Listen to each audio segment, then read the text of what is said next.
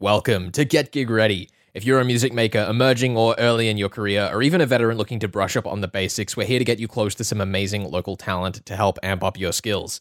Get Gig Ready is presented by City of Ryde, Lane Cove Council, the Live Music Office, Music New South Wales, and 2SER, with support from Macquarie University. Today, I'm joined by Tom Avgenicos, a well-known fixture as a trumpeter in the Sydney jazz scene, both improvisationally and as a composer. He's worked with some amazing names, and we will, of course, have links up on the podcast if you want to dive a bit more into that. But of curiosity on the show here today, has worked with Josh Meter, who is one of the first musicians we covered on this season of the show, and means that we only had 1 degree of separation. So that was cool to find out before we got into things today. Tom, welcome to the show. Thanks so much for having me on board. I'm really excited. So the first thing I wanted to kind of get into while I was reading through, looking at the work that you've done both on your own with Delay 45 and some other musicians, is that you, more than anyone else I've seen in the Sydney jazz scene, tend to credit your mentors. And that's something that I guess I feel maybe we should have covered already on Get Ready, because everyone has their musical mentors. What is so important to you about having mentor figures in developing as a musician? Oh, mentors for me, it's everything. It's like it's the gateway into the music for me. Without mentors, without mentors, any musician would never get to the level that they're at. So it's the fundamental starting point for anyone. And particularly here in Sydney and Australia, my connection to those musicians is very, very important. Just being able to see them live, for example, is very, very important. And just having that connection beyond like hearing them on a record, for example. With people from the con like Warwick Alder and your father, who partially inspired you to play trumpet back when you were 9 years old, those inspirations clearly run deep. How do you avoid, when you're looking at someone's work for so long, picking up on their mistakes as well as the best bits? Because that's something I imagine has to come through in the process, right? That's true. I mean, you don't have mistakes without good bits, so that's important to remember. But sometimes the mistakes are what makes for lack of a better word, good bits better. Without having that imperfection, you don't have the beauty in the music.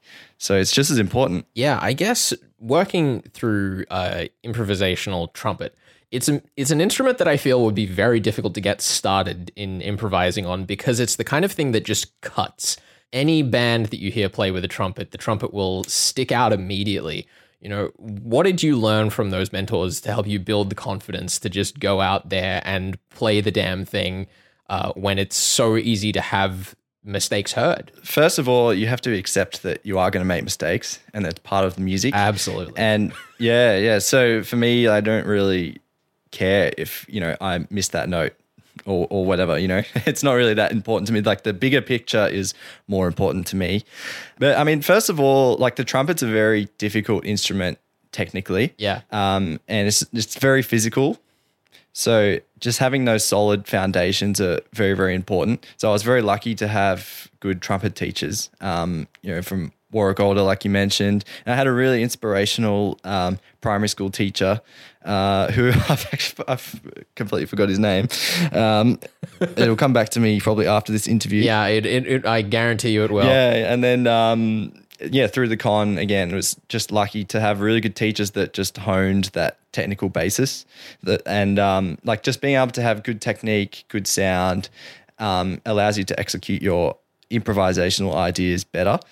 And today, like, most of my trumpet practice or my creative practice is actually just technical things on the trumpet. I spend probably like 80% of my time just going back to those basics every single day. Yeah, like I mentioned, you got to accept that you're going to make mistakes, and just having mentors and just having people that are able to do the thing that you want to do is very important. I think the other thing, talking about improvisational trumpet, that really excites me is, for my admittedly extremely timid knowledge of improvisation, one of the pieces of advice I've been given is that you want to kind of have a natural ebb and flow, a breath to improvisational work. But with the trumpet being a wind instrument that you're powering with your lungs, that kind of comes naturally. Is there a different feel that you find comparing yourself to other jazz musicians you've worked with in how improvisation comes out on the trumpet? That's a good question, because I think like the process of learning how to improvise is probably quite similar on like across instruments. But I guess you have sort of certain things on your instrument that will sound better than on others. So that's important. There's definitely things on the trumpet that if I play, it probably won't sound very good on a piano, for example, and vice versa. So having like instrument specific things are important and allows it sort of is part of your improvisational voice. If I was to go and pick up another instrument, I would probably play things that I would play on the trumpet just because now that's sort of part of my improvisational voice. So playing the trumpet. Yeah, it's almost like an accent in the way you speak, right? That's right. Yeah, so I think I always find that really interesting, like things that sound good on certain instruments but not on others. Yeah, I suppose then going over to Delay 45, which is one of your main projects at the moment, working with 3 other musicians, writing largely improvisational music as far as I understand. When you're writing in a group for something that is also going to be improvised while you're performing, how do you go about laying those structures? How do you make sure that, your accents, for example, going back to that language example, work together when you're writing? Well, the first thing I would say is that we've played together for a long time. We met in high school and have been playing together since then. So I think just having that sort of intuitive understanding of each other's playing is really, really important. And if there's any young musicians out there listening, I would encourage you to do the same. Play with your friends as much as you can and see if you can develop a musical relationship together, because that's really, really important. And like a lot of what we do now is try and not get in the way of that musical relationship, if that makes sense. Like if I write a really complicated piece of music, then it's going to actually get in the way of the way that we connect in our musical conversations. So part of our process is actually just making the music really simple in order for us to be able to communicate freely and with flow, and just to be able to connect our ideas together. It almost sounds like learning a language unto itself.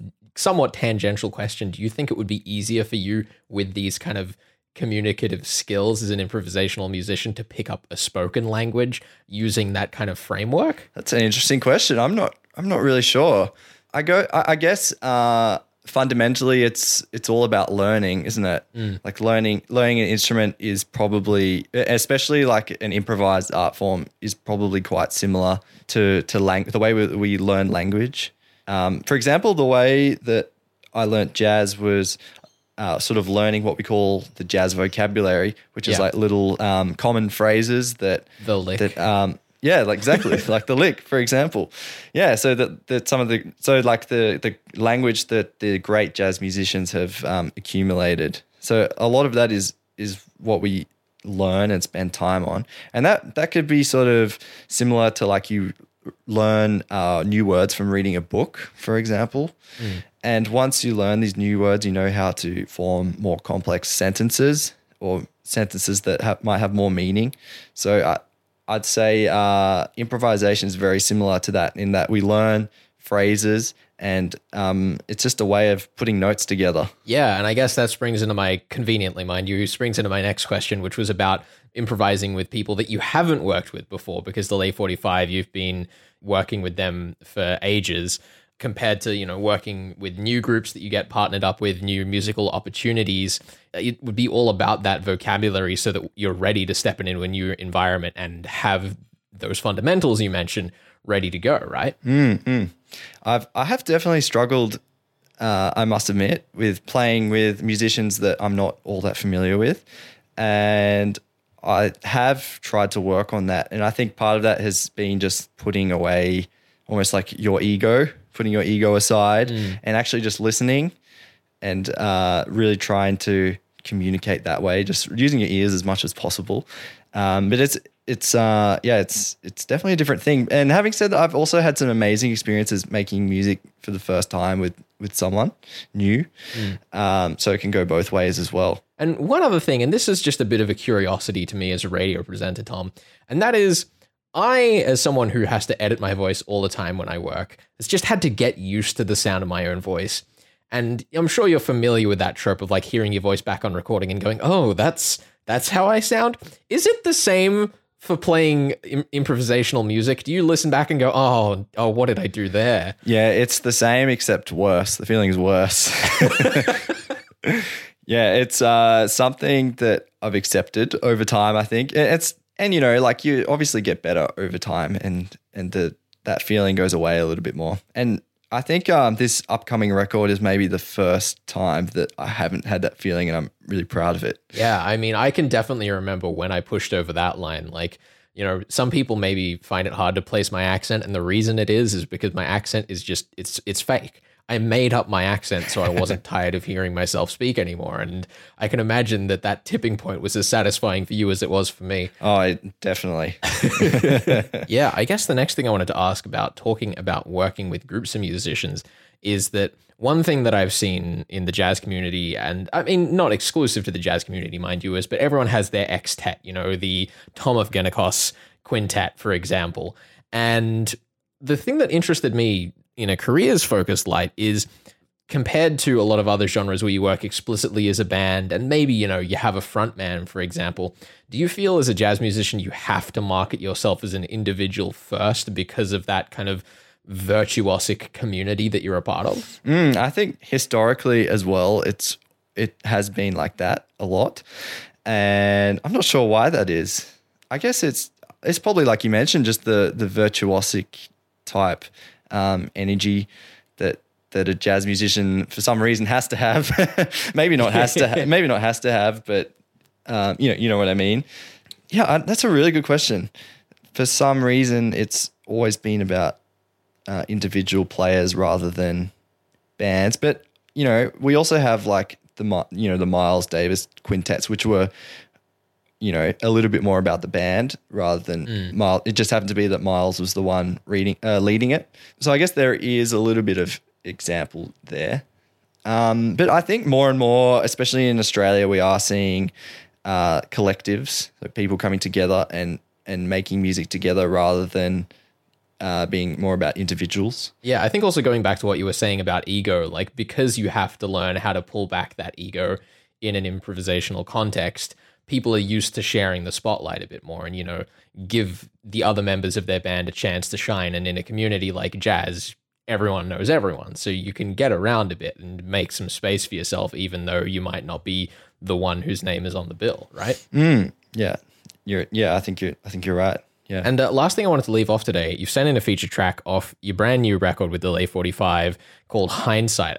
Tell us a little bit about that song, how you put it together, and where that kind of ebb and flow sits for you. So as I was saying before, a lot of our process is trying to not get in the way of our musical connection. So this song is definitely an example of that. It's a very simple motif that is shifted around different keys, and we use that as the sort of like the bed for us to explore different textures together and different musical ideas. And that sort of idea of flow and movement and shape is really, really important. And this is an example of that. So this is from our upcoming record called Flux, which is going to be released in February on Earshift Records. And this is the single called Hindsight.